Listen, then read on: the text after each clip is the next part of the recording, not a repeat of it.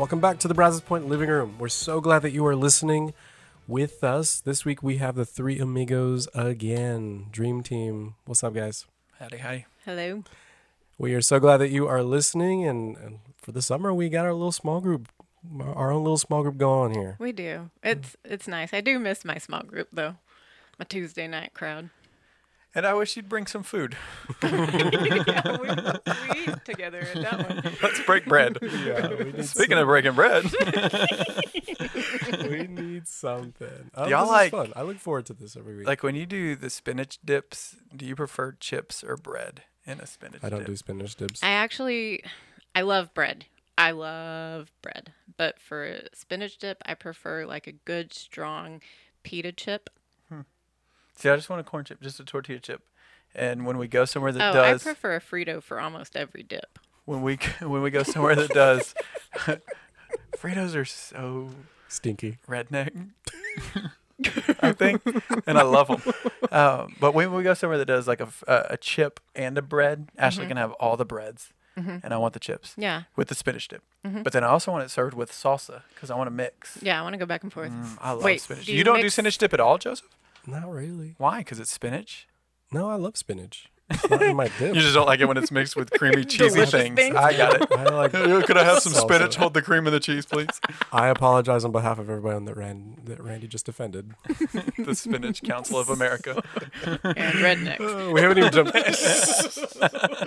We haven't even jumped into this week yet. Hey, before we actually jump in, as you've picked up on, we will be in the Gospel of John for a while, just as we walk through seeing Jesus for ourselves. And so along the way, as you read and even read ahead, if there are things that you have questions about, if there are things that are confusing or hard or you would love to hear a discussion about, let us know. That would be helpful to us, but Yeah. also just lead to some really cool discussion and some, back and forth. So How can they let us know? send us a note, message, whatever it looks like to smallgroups@brazospoint.com, and we'll read it. Maybe even on the podcast. Submitted by. You can keep it anonymous if you want. Yes, you can also be anonymous. Submitted by Joe Q Public. Okay, well, speaking of bread, as we jump into this week, my first question is, what is something you cannot live without?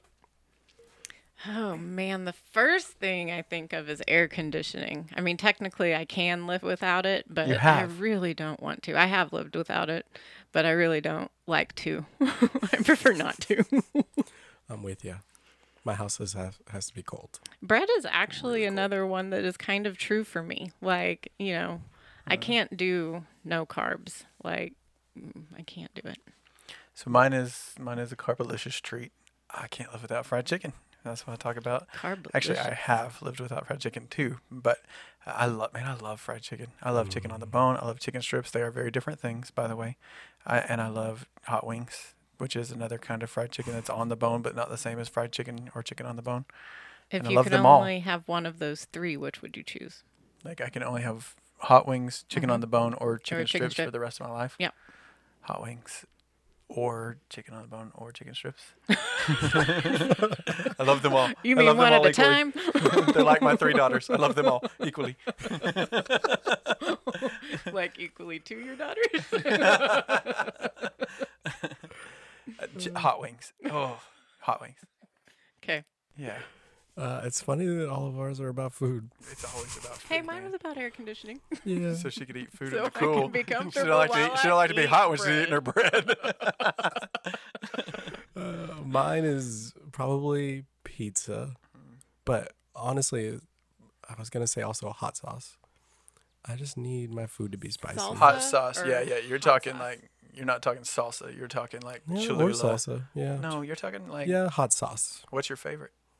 My favorite hot sauce is Diablo sauce from Torchy's. Oh, okay. Yeah, we buy Oh, it. I've seen Bottled, you with a though, bottle. bottled in your fridge. To Oh, us. you do. You like Huh? buy the bottled Yeah. Torchies. That's right. Is there some in the fridge here now? At the office? Probably. I meant to tell you, I had Torchies the other day, and I learned my lesson finally, and I only order just one trailer park because two is too much. Really? Yeah. Oh, I eat 2 tacos every time. Oh, wow.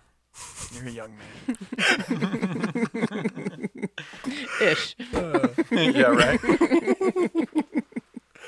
Early 30. Okay. Well, this week we continue kind of this passage of Jesus interacting with these people. And after he fed them last week, we saw they are still following him, looking, just watching to see what he does. And kind of as we jump in, we see that they are still following Jesus. They get in boats and they're trying to look for him where he is. And they're still looking for him. So what is it that they are seeking Kind from of a Jesus? funny picture to me. Getting in boats. I Where'd he love go? these details because they're not just following him. Like at this point, they are looking for him making efforts because this to guy hunt him down. just gave them a free meal. And they want more. They want more free meals. You know, like the scriptures pointed out and make it clear. He's like, hey, you're just trying to fill your stomachs. But yeah, they found a guy that could give them free lunch. We want to make him our king, and we Yeah. want him to feed us again. We want Happy Meals. That's so funny. They're desperate. They're like, we don't know where he went, but we're going to get in this boat. And we heard he went that way. Where you at? His fishes and his loaves are delicious. Yeah, well, if he had fried chicken, Randy, he'd be in the boat too. Oh my goodness. Be like, wherever he's going, I'm going. Well, we see that as Jesus kind of encounters these people again, he starts to talk about bread and he starts talking about food. And he tells them not to labor for food that perishes or spoils, but instead for food that endures. What does Jesus mean? What is he talking about when he talks about food that spoils and food that endures? I don't think he's talking about fried chicken at this point. You never know. I'm not sure. None of the That's what's commentaries going on. say that. No, he's talking here because they did come to him looking for their physical needs to be met and looking for more food.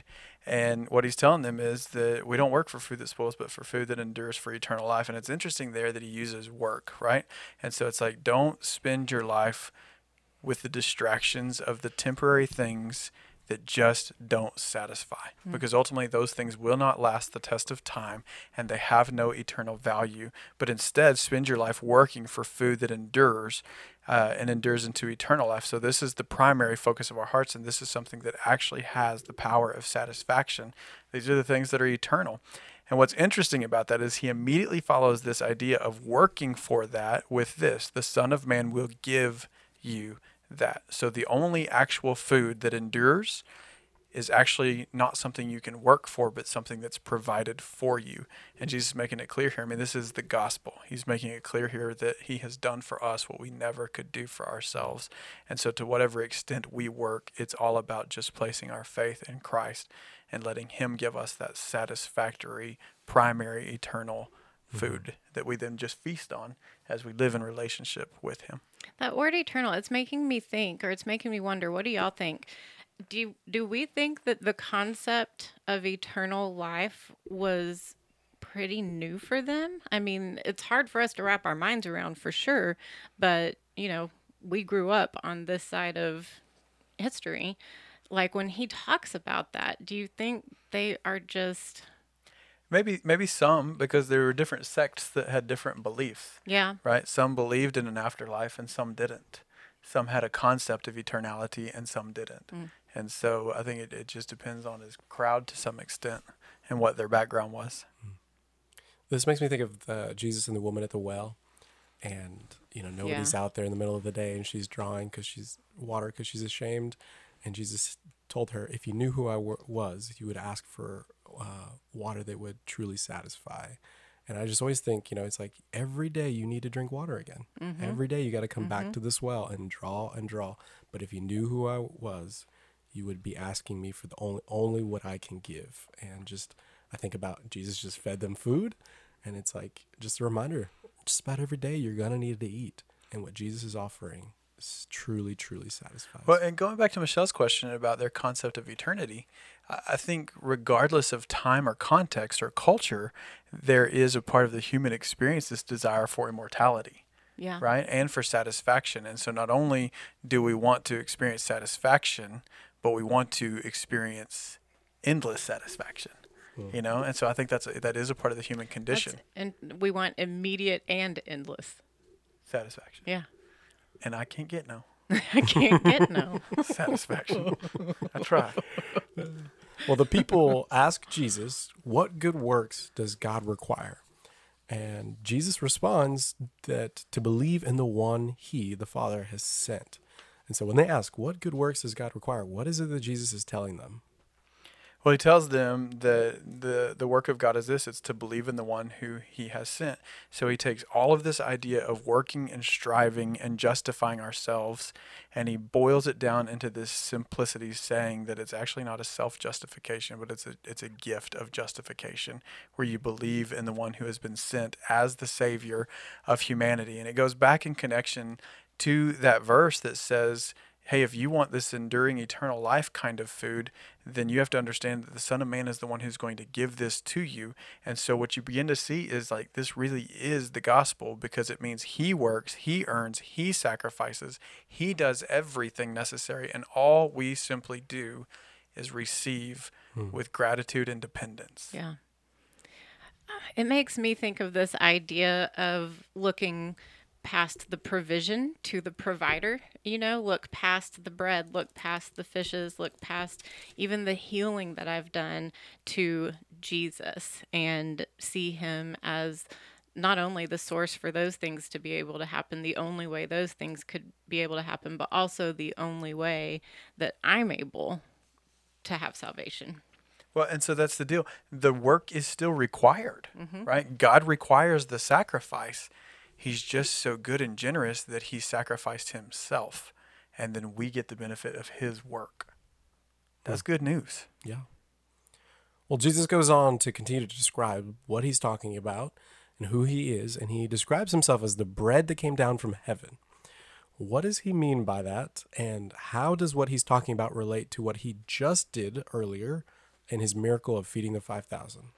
Yeah, so Jesus, he makes an appeal to him in these verses, and he goes all the way back to the stories of their ancestry, right? And talking about Moses and the bread that came from heaven. He's talking about the manna and God's provision for the people when they were wandering in the wilderness, and, by the way, did not have the capacity or the ability to provide for themselves. So in the wilderness, God does for them something that they could not do for themselves in providing the manna.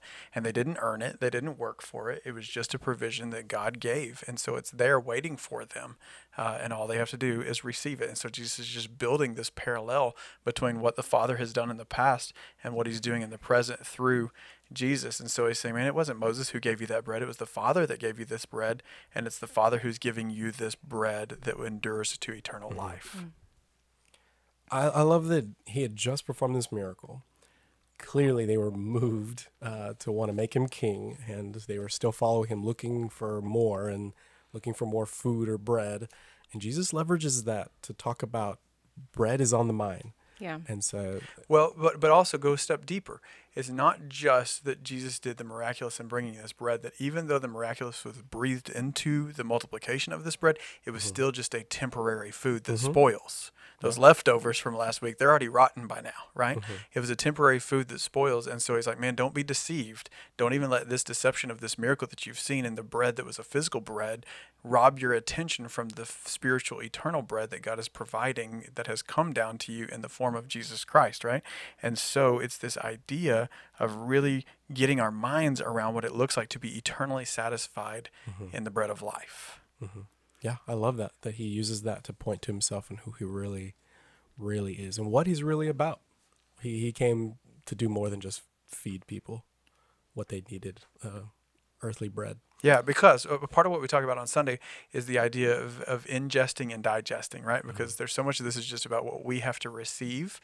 And when you think about eating, which we're obviously all so good at and love deeply, like it's this process of ingesting, and I do the ingesting, and I don't intentionally actively do any of the digesting, right? Like there's a part at the end that depends a little bit on me, but like, you know what I'm saying? Like it's a system that God has put into play in our bodies that's beyond our ability. So I do the ingesting, and God in his work of provision in my body does the digesting.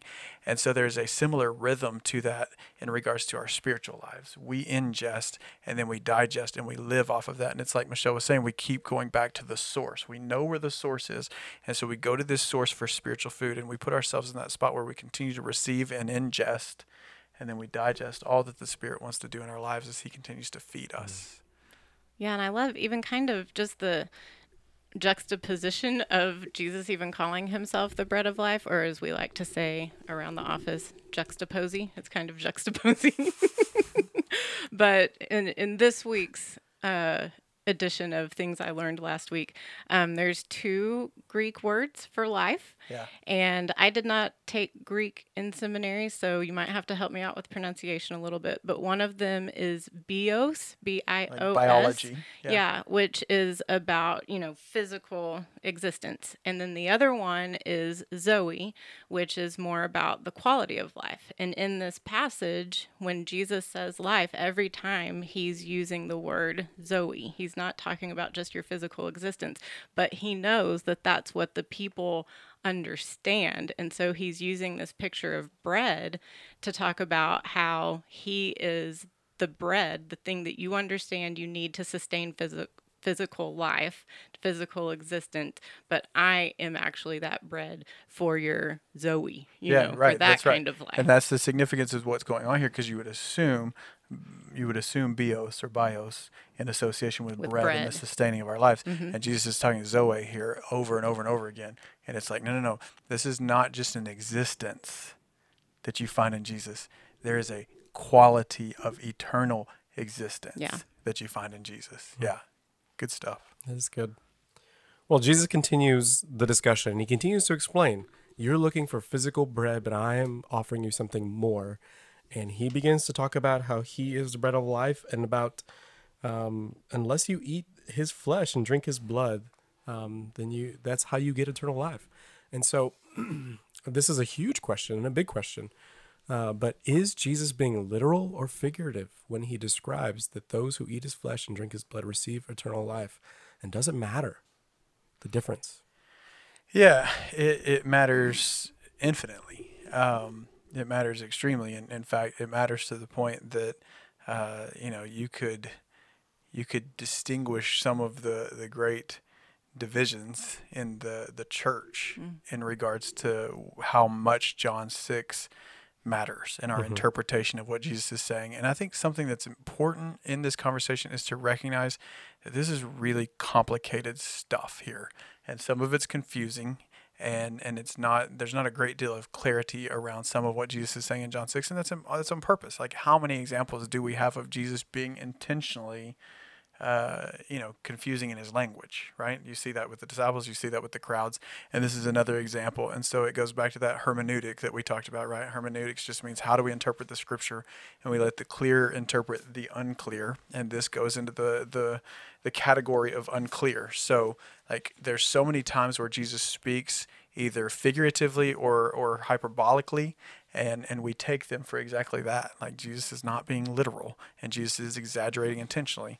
And so our understanding and interpretation of this is that this is not a literal requirement to eat of the physical flesh and drink of the physical body of Jesus, but it is a figurative statement that he's talking about, that we ingest him and that we digest him for our spiritual health, and that he is that really only one food that can be given to us to bring about this eternal life, and that we have to eat, right? We have to ingest. We have to have Jesus. We have to consume him, be sustained by him, and he is our only source of provision for this kind of eternal existence with this kind of Zoe quality of life. Now, the reason why it matters so much is some who would take this literally have some different theologies and practices that go along with this, because there's this literal requirement in their mind to eat of the flesh of Christ and to drink of the blood of Christ. Then what we would call the Lord's Supper or communion is the Eucharist, and this Eucharist is understood as being the actual physical body and blood of Christ that is miraculously becomes those elements and those beings. Instead of being a symbolic element, it is an actual element of the body and blood of Christ. And if you don't continue to consume that, having this steady diet of the Eucharist, you don't continue to consume these elements of the body and blood of Christ, then you are out of fellowship or not in God's favor, right? Yeah. And so ultimately, the reason why it matters is because it gets down to our understanding of the gospel. And the gospel is a work of Christ, where he's the one that's done all the sacrificing. He's the one that's done all the work. And we just believe in faith, right? It's not this this food that spoils, but he is this food that is enduring and eternal, and he's the one who gives it to us. He's the one that's done the work, that's done the earning, that's done the sacrificing, and we just simply receive. And it's not this receiving and receiving and receiving and receiving where we're in this game and this challenge of maintaining our salvation for ourselves. It's this thing that Jesus has given us and created in us, and he is sufficient to sustain it all by himself. And so it matters. It matters tremendously. Does that make sense? Yeah, no, it does. It can be confusing.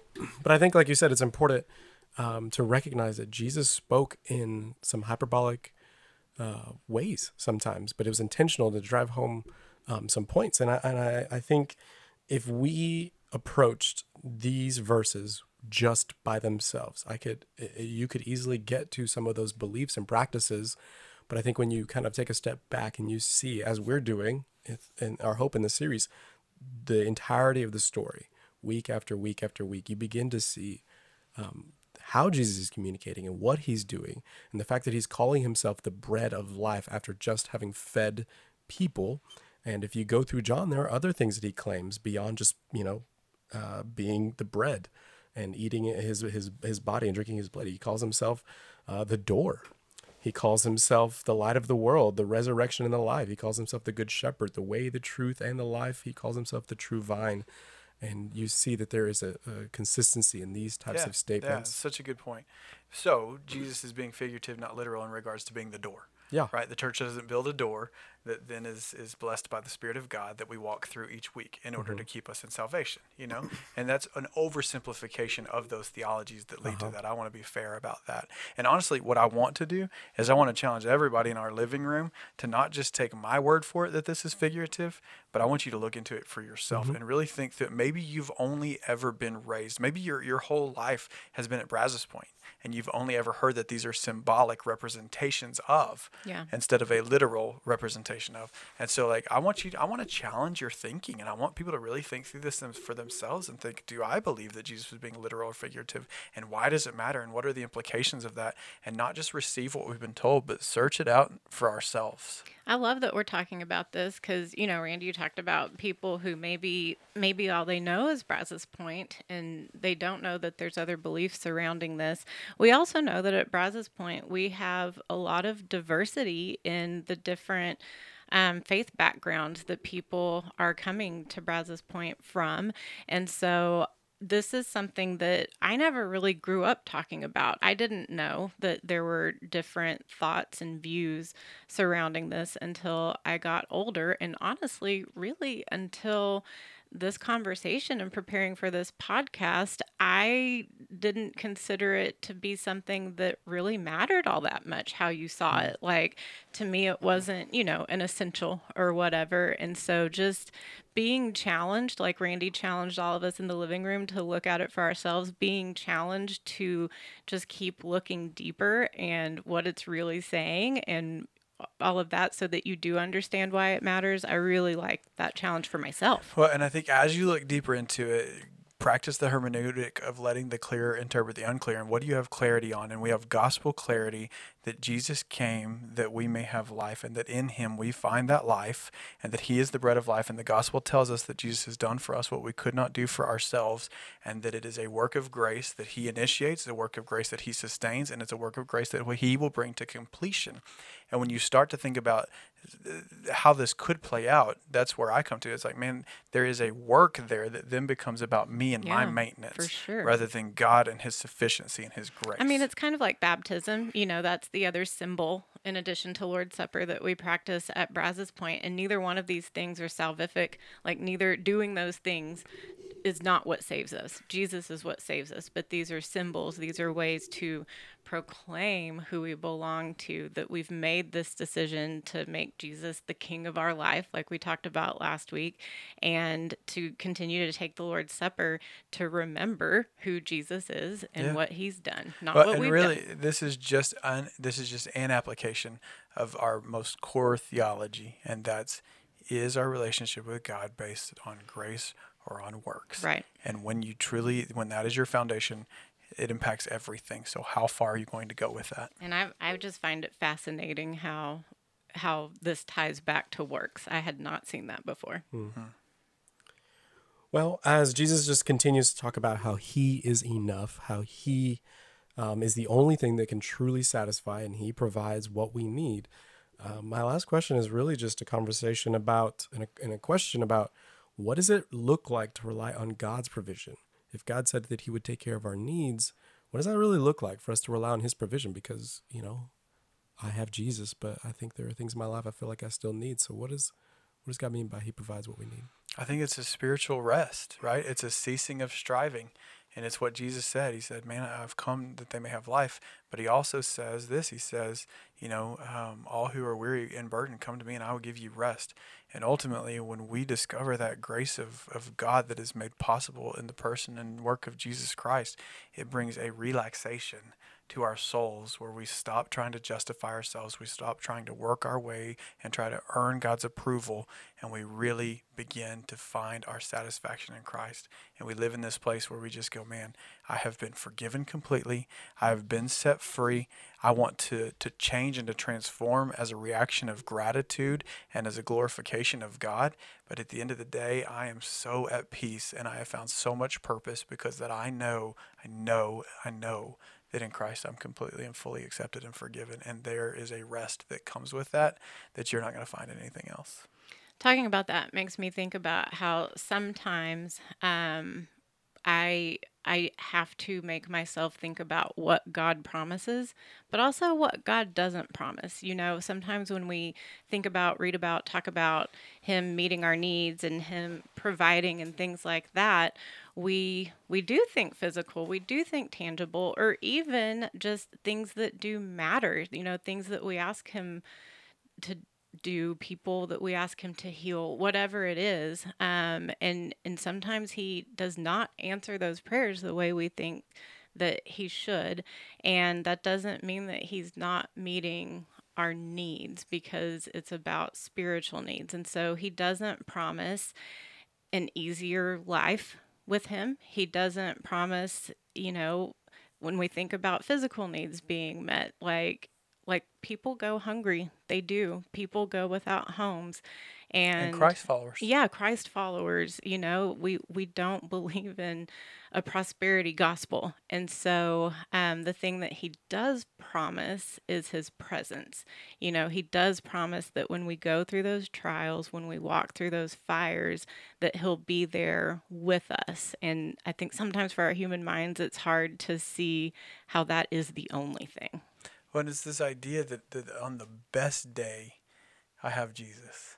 And on the worst day, I have Jesus. Yeah. And I'll be honest, I don't go through a whole lot of seasons or days that my needs aren't met. Right. But I want to believe that on those worst days, to the greatest extent that I experience suffering and will experience suffering in the future that I don't yet know, that Jesus will be enough. Because it's like, man, whatever I've gone without, even on that day, I've got more than enough in Jesus because my soul is saved. So the way you said it was, on my best days, I have Jesus, and on my worst days, I have Jesus. And the way I usually think about it is, even if I had nothing else but Jesus, I have more than I need. He's more than enough. Well, and all of this conversation reminds me of my greatest, I did not come up with this, my favorite, not my greatest, my greatest quote contribution was no quote. My favorite quote, I did not come up with this, my favorite quote about evangelism. It says evangelism is just one beggar telling another beggar where to find bread. Yeah. And man, talk about the bread of life, right? Like that's what we're doing. And even as we talk about this and think about the great freedom that we've found in Christ and how great grace really is, it just makes me be reminded, like, we have found the bread of life. And how distracted are we that we're not sharing that? How selfish are we that we're not sharing that? Like, we've found the cure to the cancer of our souls. And all we're doing is going to other people who are sick and broken and hungry and saying, hey, we know where the endless supply is. Yeah. It's good. Well, I always enjoy this time. Thanks for having us in your living room, Jason. I'll have food next time. These conversations are always helpful. Don't say it if you don't mean it. Yeah, I'm lying. Yeah, it won't be spinach dip. Spinach. These conversations are always just helpful for me personally. And I look forward to them weekly. And if you're listening along, we hope that these have been helpful for you too.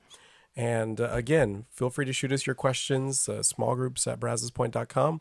But again, what we do here every week is it's kind of like our small group for the summer. And we would just love, love, love for you to continue listening, and also for you to experience small groups when we kick back off, when the school year comes back around. But just to put that on your radar, and that's really what we're doing here. And we would love for more people to be having these types of conversations. So we love you guys, and we hope you tune in next week.